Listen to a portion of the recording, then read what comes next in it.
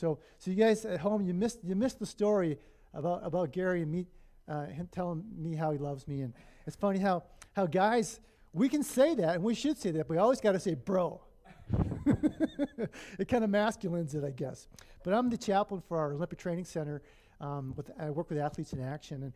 And several years ago now, before the 2002 Olympics, I was meeting with a speed skater, and this person had won the gold medal 4 years before.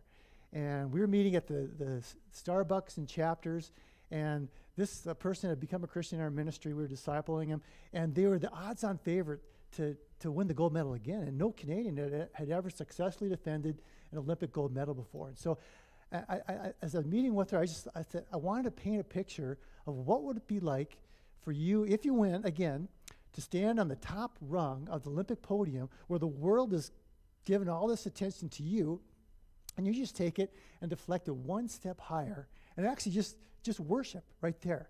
And so I kind of asked her, I said, what was it like, the first time? She said, well, it all went so fast, she said, and my husband gave me a cowboy hat, I did my victory lap and took my skates off, and the national anthem, the flower ceremony, and it was all over. And then I tried to paint this vision of what would it be like for you to sit on that podium where maybe the world is worshiping you, but you direct it, deflect it to the right place, to the Lord Jesus. And we're going to be talking about that today. Really just John the Baptist, his life was all about that. And the lessons that we can learn from John the Baptist are how to live the Christian life.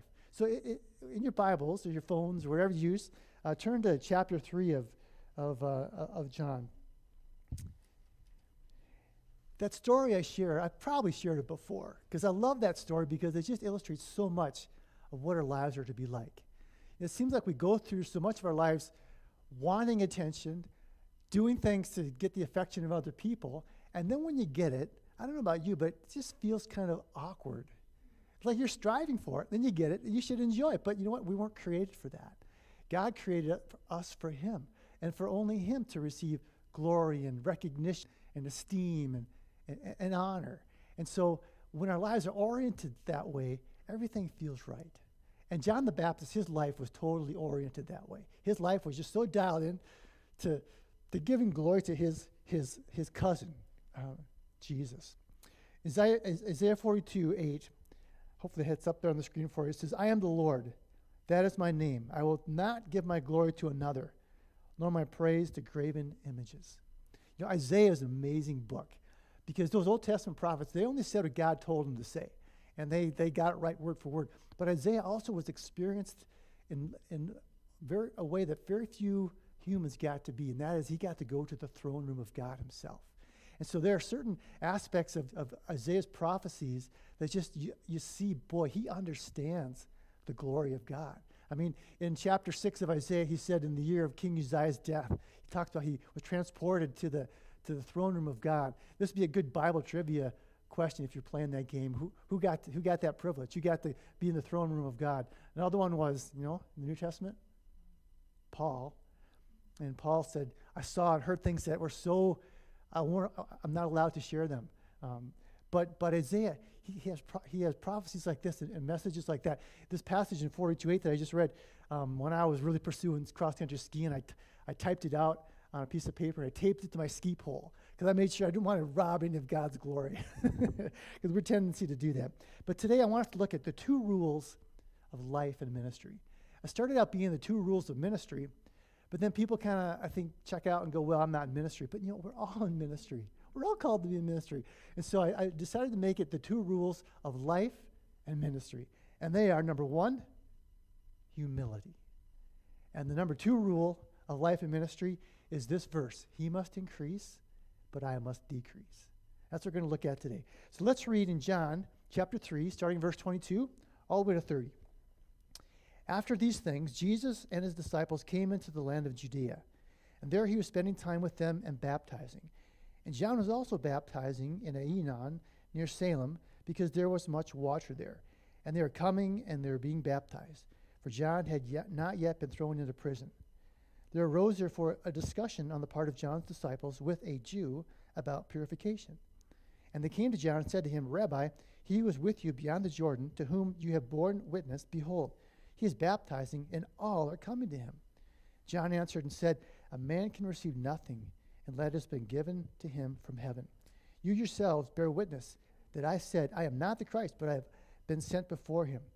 He who has the bride is the bridegroom, but the friend of the bridegroom who stands and hears him rejoices greatly because of the bridegroom's voice. And so this joy of mine has been made full. He must increase, but I must decrease. So let me give you a little background on John the Baptist. His mom was Elizabeth, and as you recall from your New Testament, that Elizabeth's cousin Mary, they were related. John was born probably 6 months before Jesus, and a prophecy given to Zacharias, was John's father, that he'd be filled with the Holy Spirit even while in the womb. So you remember the story when Mary came to Elizabeth, and Elizabeth said, oh, as you came, John jumped with joy inside the womb. And so from even before he was born, John was kind of like, his whole life, even as a preborn baby, was about celebrating his cousin Jesus. And they're very similar in a lot of ways because their ministries were kind of spent, there were 30 years before their ministries really began. Jesus was, apprenticing as a carpenter in Jerusalem, or Nazareth, I mean, and John was spending more and more time in the wilderness, getting ready for his ministry. But sometimes I wonder if we almost avoid John. He makes us uncomfortable because the old movies, how do they portray him? Wild hair, camel robe, leather belt, eats bugs. Eats locusts, the big ones really crunch. And wild honey and locusts is what he ate. But what did Jesus say about his cousin John? I think Sean has mentioned this once before. Jesus said, among those born of women, which is pretty much all of us, none is greater than John. That's how Jesus saw his cousin. But then he went on to say that those least in the kingdom, in the new age, are greater than even John. But John's mother, Elizabeth, was barren. So John was a miracle child. His father, Zacharias, was in the temple, in the Holy of Holies, for a once-in-a-lifetime opportunity to offer a sacrifice. And that's when Angel Gabriel came and said, John, you're going to have a son. His name shall be John. He's going to be a prophet in the manner of the greatest prophet of all, probably Elijah. There are two significant Old Testament prophecies concerning John. One was 450 years before his life, one 700 years before his life. We see in Malachi 3:1, behold, I'm going to send my messenger. He will clear the way before me, and the Lord whom you seek will suddenly come to his temple. And the messenger of the covenant in whom you delight, behold, he is coming, says the Lord of hosts. And then Isaiah 43, a voice is calling, clear the way for the Lord in the wilderness. Make smooth in the desert a highway for our God. So here's John the Baptist. He's got prophecies 450 years old, 700 years old. You think that maybe he could get a little puffed up, big head? That you're that important? Not a chance. The first law of humility is totally how he lived his life. He epitomizes the rule of humility. Secondly, that rule, he must increase, but I must decrease. Well, I'm just going to kind of go verse by verse through our text. So look at verse 22. It says, after these things. Well, what things? We spent the last 2 weeks looking at one of the greatest chapters passages in the Bible when Jesus interacts with Nicodemus, Nick at night. We love that passage because it's the gospel so clearly presented. John 3:16. They used to hold that up at football games. And when I'd share the four spiritual laws with campus guys, football guys, I always make a joke. I'd say, no, that's not John Madden's weight. 3:16. No, it's a Bible verse. And so I'd read the John 3:16 to them because the gospel's right there. And it's just a wonderful passage. But after these things, they went off into the wilderness. It's interesting that both Jesus and John kind of started their ministries in rural areas. I don't know, rural people are more open to it. Maybe city people think they're too sophisticated. But that's where they both started their ministries. But then it says here in verse 22 that Jesus was spending time with his disciples. Now, how cool would it be? Just think about this for a minute, to spend time with Jesus, just to hang out. There were times, my first ministry assignment was Michigan Tech, and I was a single guy, and sometimes we'd do just stuff together, like there was the $5 all-you-could-eat fish fry in Baraga, 30 miles away. So we'd get in the car with these football players, And I'm sure they were just like, oh no, here they come. But just hanging out with the guys. One time we went out to Lake Superior, we made a fire, and we had done some really cool ministry stuff. We had done like even some high school assemblies where we stood up for our faith and we're sharing the gospel. And we made a fire and we were just reminiscing about what God had done that year. And I can just imagine when I was doing that, I thought, this is probably what it was like for Jesus. Building a fire, just talking about what had gone on, feeding the 5,000, raising the dead guy, and some of the miracles, and some of the teaching, how people were coming out. They probably just talked about it. But if you could hang out with Jesus, you could ask him questions. You could just see how he interacted with people, how he handled himself, how he handled adversity. I would love to have done that. You know what? That's a great example for us too. I know in this day and age with the panic of the pandemic, we're kind of closing our lives in a little bit. But our society in general was already we kind of cocoon in Western North America, or North America. We're not that open. We need to be more open. I think that we need to have people in our life, like our church, older people, mentor younger people, and have good peer relationships, and be like Jesus, just be with people. I'm so glad that most of our chairs are finally filled up here, and I would love to see us just creative ways just be together. Hebrews 10:25 says, do not forsake the assembling of the brethren. And we need to be obedient and come together and be together and live our lives not by fear, but by faith. I don't know what your circumstance is, and I'm not going to try to be too convicting, but we need to live our lives by faith, not by fear, even in the midst of a pandemic. Well, let's move on.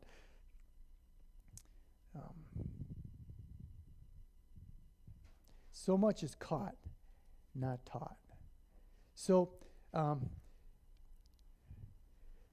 the contentious issue of baptism comes up here. So it says Jesus was baptizing. And then 23, John was also baptizing in Aenon near Salem. We don't even know what those places are. But we knew they had a lot of water, so they could baptize. The word baptize means to immerse. So they're doing it, baptizing the right way, to immerse. So they had to go there. But we do know, we're pretty sure that area is north of Jerusalem, more in the area of Samaria. So already, John the Baptist was Jesus was coming on, and he didn't stay to be in competition. He kind of moved his ministry to a different place so there wouldn't be in competition. But then if we look at the next chapter, the first verse, it says Jesus himself wasn't, verse 2, Jesus himself wasn't doing the baptizing, but his disciples were. It's interesting. I think, so this whole baptism thing, John's disciples were getting a little nervous because they were with John, and he was the phenomenon of the day. And so they got to be somebody because they were with John. But John's already deflecting everything to Jesus. But it's interesting that Jesus wasn't doing the baptizing, because remember in 1 Corinthians, one of the controversies was people were claiming to be baptized by Paul, some by Apollos, some by Peter. And they were putting prestige on who they got baptized by. And Jesus was led by his Father. He was smart. Didn't baptize anybody. He let his disciples do it. Could you imagine somebody having pride and saying, hey, I was baptized by Jesus? There's something to that, And so Jesus made sure he wasn't doing the baptizing, but his disciples were. But this is all, like John's disciples here, they're bringing this up because they're pridefully posturing things. And they're worried about that. In verse 24, it says, John had not yet been thrown into prison. I just want to kind of share a little bit. I think Sean may have mentioned this, but there's a couple of things I want us to know about the gospel account of John. The first one is we've got the synoptic gospels, Matthew, Mark, and Luke. And one of my profs from seminary came up with this theory called Markan priority, where they felt that Mark, using Peter as his source of the gospel, wrote his gospel account first, and Matthew and Luke kind of used that material a little bit. But John comes from a whole different perspective. So those three synoptics are kind of similar. John comes from a whole different perspective. And he includes so many things that aren't in the synoptic gospels. And so much of John is actually the passion of Christ. Jesus' march to the cross, John really emphasizes that. And John's gospel came significantly after the synoptic gospels. And the last verse of John, this is what I think Sean has shared. John said something. He said, if everything Jesus did and said, if I don't think all the books in the world could contain it all. And so John knows that he can't do and say, put everything in his gospel that Jesus did. So he was very selective. So if there's anything in the Gospel of John, then we know that there's a really specific reason for it. So in verse 24, it says, John had not yet been thrown into prison. I think that's there because the Gospel of John wants us to know that timing is important. There are three things going on with the timing of Jesus' coming and the whole issuance of John turning over things to Jesus. The one is that John the Baptist is the end of the old age. He's the last of the great prophets. Remember, the prophecy about him was he would be in the spirit of Elijah. So he's like the last of the great Old Testament prophets. But then he transitions to Jesus' ministry early on. That's why John let us know where this takes place. And then thirdly, Jesus' ministry constitutes the beginning of the new age, the church age, the one that we're here. So the timing of all this is really important, and that's why John put that in there. But I also think that our author, John, wants us to see the heart of John the Baptist. And that's what I really want us to look at today. John's disciples are having a hard time with that transition. So we see in verses 25 and 26, there arose therefore a discussion on the part of John's disciples about purification, but somehow this whole discussion takes a left-hand turn. And then verse 26, they came to their teacher, John. They said, Rabbi, he was with you beyond the Jordan, to whom you have borne witness. All are coming to him to be baptized. So what that is to me, that's the language of exaggeration of pride. All are coming to him? Really, you guys? A lot of people are, but not all the people are coming. You know, like I said, John's disciples felt that they're the phenomenon of the day, but now they're being replaced. John has no trouble with it, but his disciples are having some trouble with it. And they're breaking the first law of ministry. They're not being humble. You know, and yet we're all in ministry. You know, there are no priests, no go-betweens, because the Bible tells us that we're all priests. There are no special ambassadors because the Bible tells us we're all ambassadors. So the first law of the Christian life is be humble. I'm going to tell a story. Got to be careful with this one. It's an NFL story, Gary. When I was on staff with Athletes in Action way back in the States, I went to our staff training. It's part of a bigger organization called Campus Crusade for Christ. And there's like 5,000 people at our staff training. So 5,000 people were meeting in this big gym called Moby Gym in Fort Collins, Colorado State. And they're bringing in this superstar pastor. I mean, this guy, you know his name. Big-time author, church of thousands, has a radio program, television program, probably the biggest inner-city ministry in the world. And they introduced him also as the chaplain of the Dallas Cowboys. And he gets up there and he says, I need to make a correction. Because I'm thinking, okay, no, John Taylor is the chaplain of the Dallas Cowboys, not this guy. And he says, I want to make a correction. I'm not chaplain of the Dallas Cowboys. I'm chaplain of the world champion Dallas Cowboys. Everybody goes crazy. So I was thinking, okay, John Taylor was the guy that really epitomizes humility. He was one of our Athletes in Action guys. Back in the 70s, these guys, we had a wrestling team. And we had Olympic medalists and top guys in this team. And they'd go behind the Iron Curtain and do all this secret ministry. And they'd lead all these guys in these Iron Curtain countries to Christ. And then they set them up in their ministries. And they had these movements in these communist countries. And John was one of those guys that did that. When I was in my first year of ministry, John was describing his time with the Cowboys. And he said that the first couple of years I was there, like nothing really happened. But I knew the Bible said to dwell in the land, cultivate faithfulness. And he said after about 2 or 3 years, things really just started to happen. And I read that as a rookie ministry guy. And I told him later at one of our staff conferences, John, I read that. That just encouraged me so much to dwell in the land, cultivate faithfulness. So I asked at our staff breakout time, I was like, what's going on? I mean, isn't John still our chaplain at Dallas? And they said, oh, yeah, John brought in that guy to speak at one of the pregame chapels. He's been going around calling himself the chaplain for the Dallas Cowboys ever since. But there we have, I don't want to be too convicting to this guy because I don't know about his motives, but I know that John was a humble guy. And he just wanted to do the ministry that God had called him to. And years before even John, there was a guy named Doc Eshelman. And he's the one that started the whole NFL chaplaincy. And I got to meet Doc at the end of his life, actually. I was at the Olympics in 1988 in Seoul, Korea, and we were doing some ministry, and a lot of our, at this conference, ministry training conference, a lot of our guys were chaplains at Olympic Village. And I got to go out for lunch with Doc Eshelman. And he was dying of cancer at the time. He took 3 or 4 of us younger ministry guys out for lunch. And I was just like soaking it all up. And Doc started this chaplaincy with the Cowboys. They're known as America's team at the time. And so then guys would get traded, and they'd go to different teams, and they'd say, hey, we had this thing called a chapel in Dallas. We should get that here. So it spread throughout the league. And I'd hardly even heard about Doc, but in time I got to understand and know and see what happened there. And then Doc, and then John, and the ministry just continues on as people are faithful in that. But verse 27, we see the reason to be humble. John answered and said, a man can receive nothing unless it's been given to him from heaven. You know, I read this verse when I first moved to Calgary in 1994. And I came up to Calgary to start a ministry to Winter Olympic athletes. And I didn't know how to start. I mean, no one had done it that I knew of. No one kind of showed me how to do it, told me how to do it. I read that verse, and I just thought, wow, I mean, if anything happens, it's going to be God. It's not going to be me. And so I'm just going to trust that he's going to do something. And if not, it's his choice. You know, that athlete I started my message with, I met that person the very first full day I moved to Canada. And 2 weeks later, she became a Christian. 2 months later, another speed skater by the name of Linda became a Christian.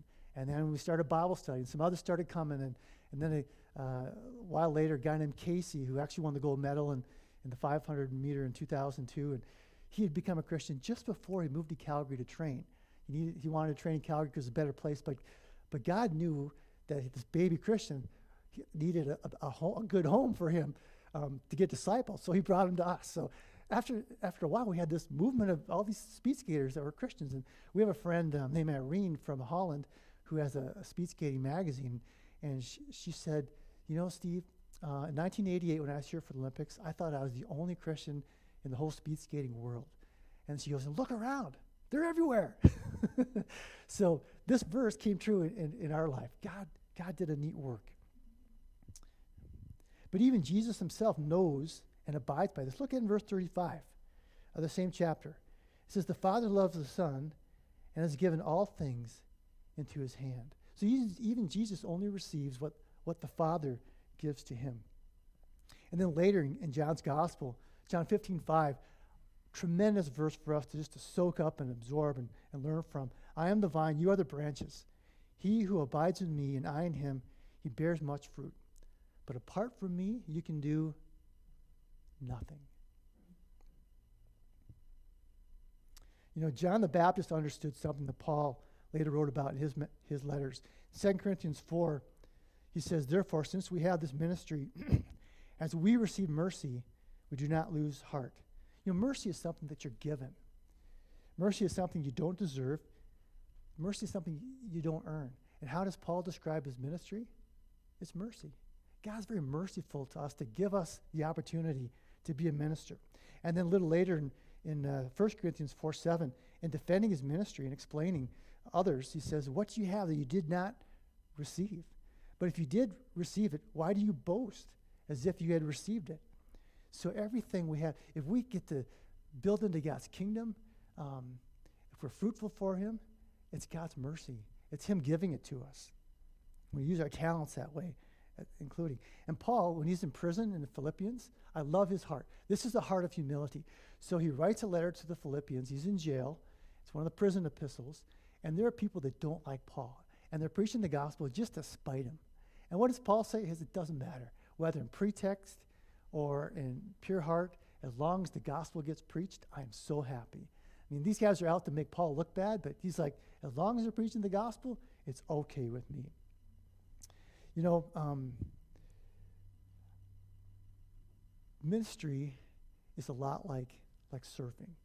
A year ago, September, I went down to Santa Cruz to do a half Ironman triathlon, and I thought, man, it's a flat course, it's at sea level, I'm gonna have a fast time. I didn't have a fast time, but it was so fun being in Santa Cruz.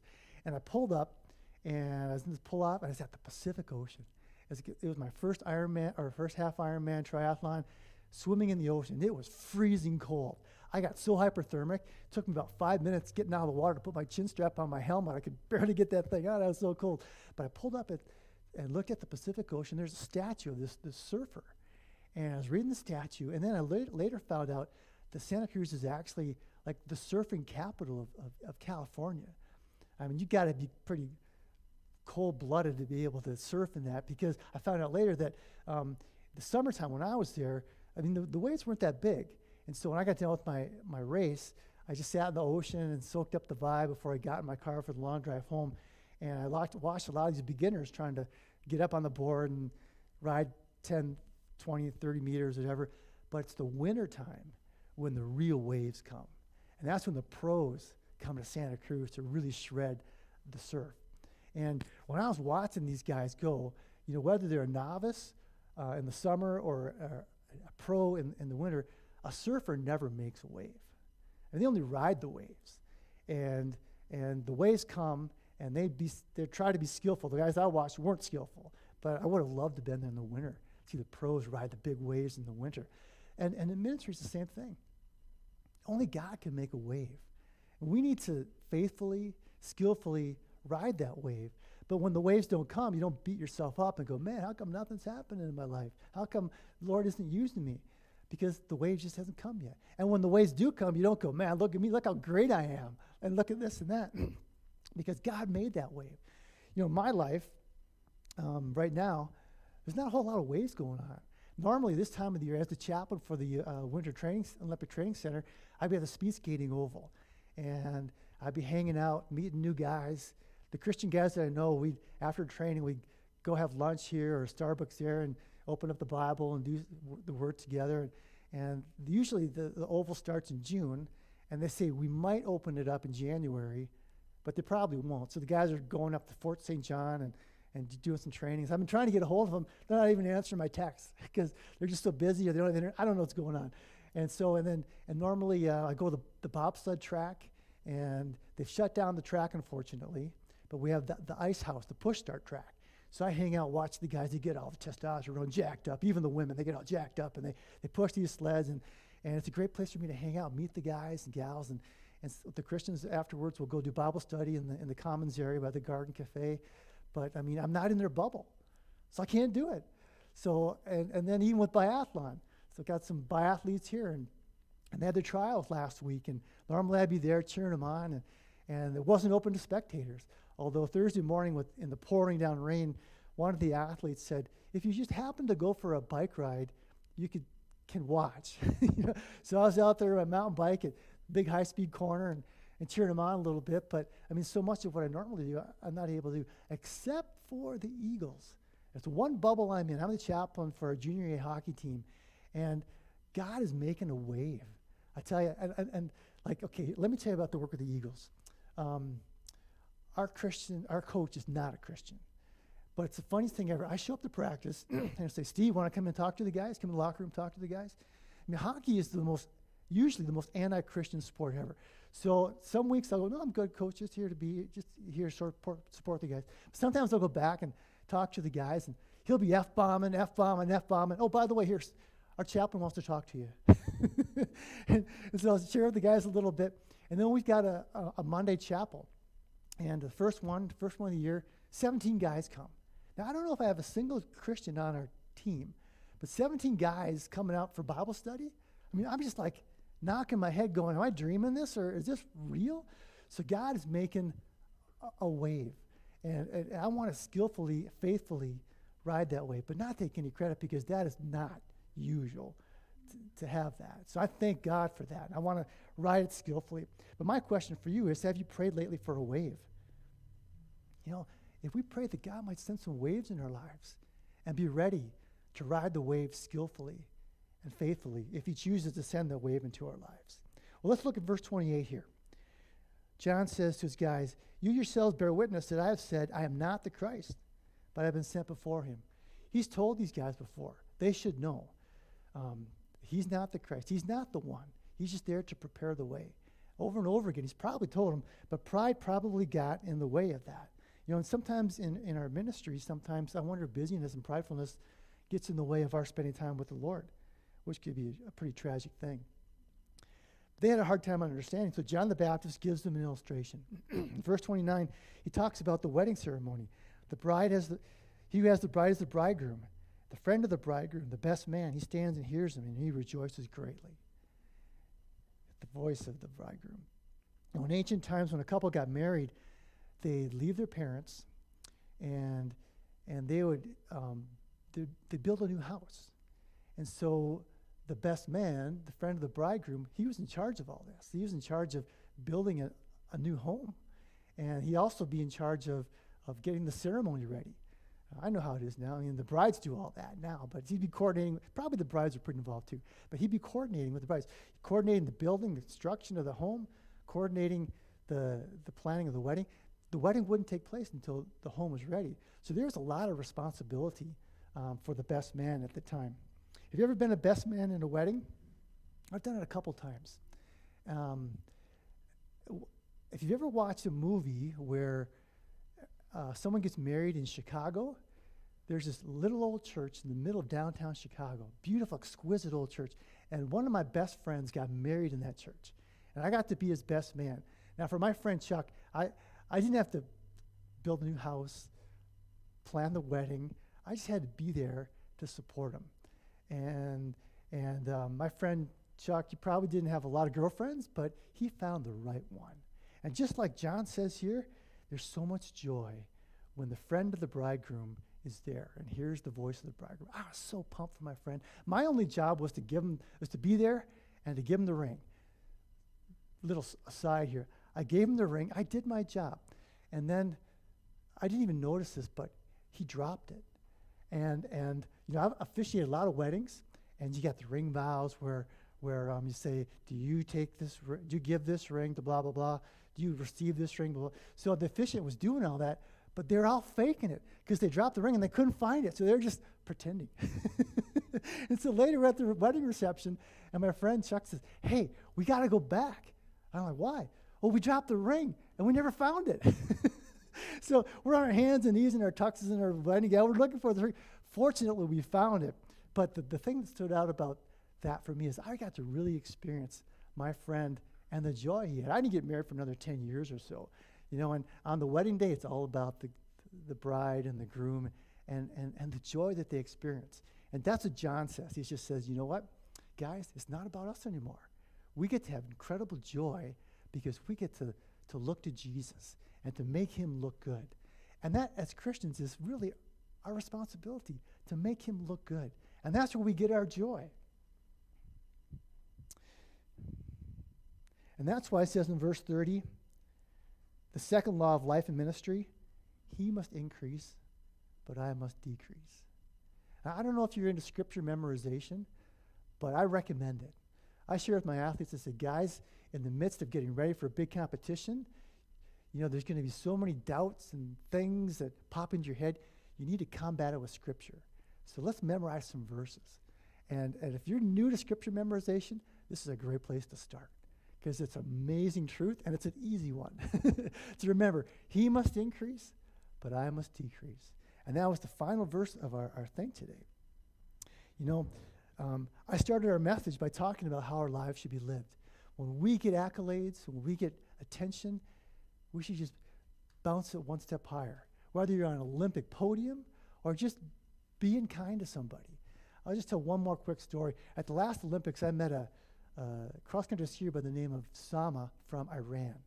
And she knew that I'd coached some athletes in other Olympics from developing nations and was kind of asking for my help. She says, I have nobody. I live in Tehran. The other girls live in the mountain region, and the coaches only help them. They don't help me. And so she'll send me videos, and I'll critique them. And at the last year's World Championships, she said, they're not helping me wax my skis. What should I put on? I'm like, I don't know. I'm not there. And this summer, she says, I broke my skating poles on my roller skis, and they've been repaired 3 times already, and I can't repair them anymore. So we got some poles to her, and her WhatsApp messages, she just gushes with praise. Thank you.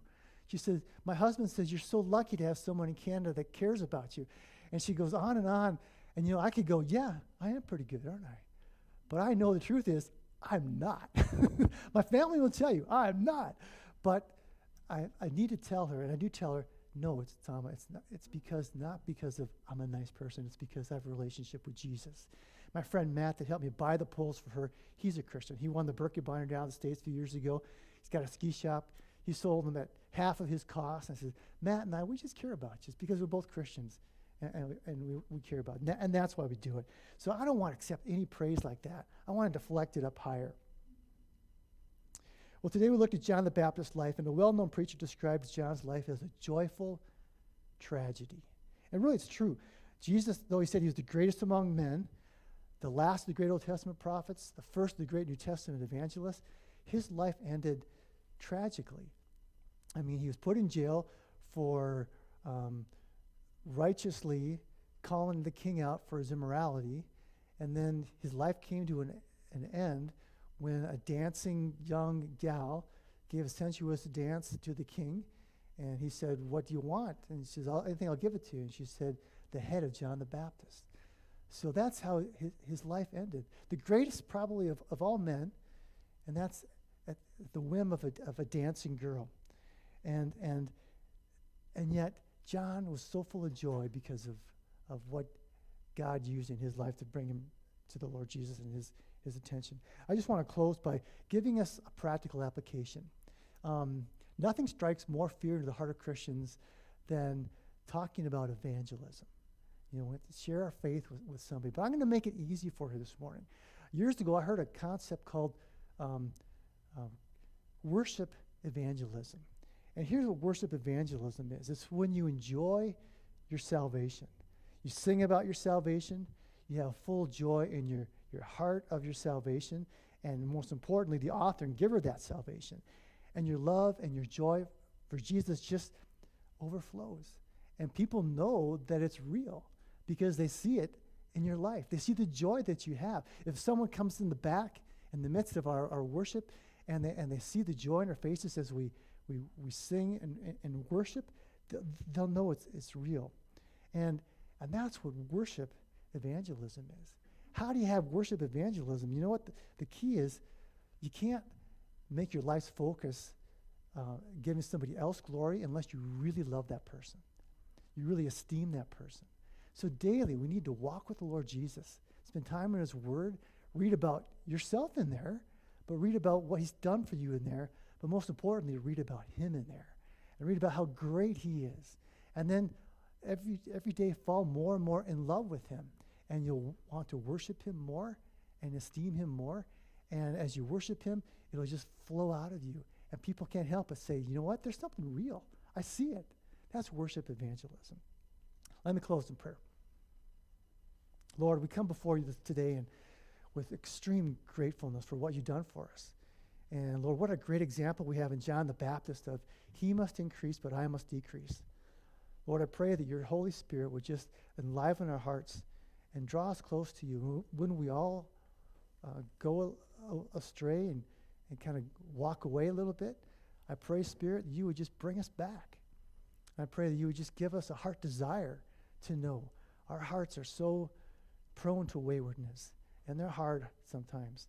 Lord, I pray you'd soften our hearts and give us a love for you, Lord Jesus, and an understanding of how awesome you are and how awesome your salvation for us is. And I pray that we would enjoy our salvation and just point our lives in every way towards you and the awesome salvation that you give to us. Lord Jesus, we pray in your name. Amen.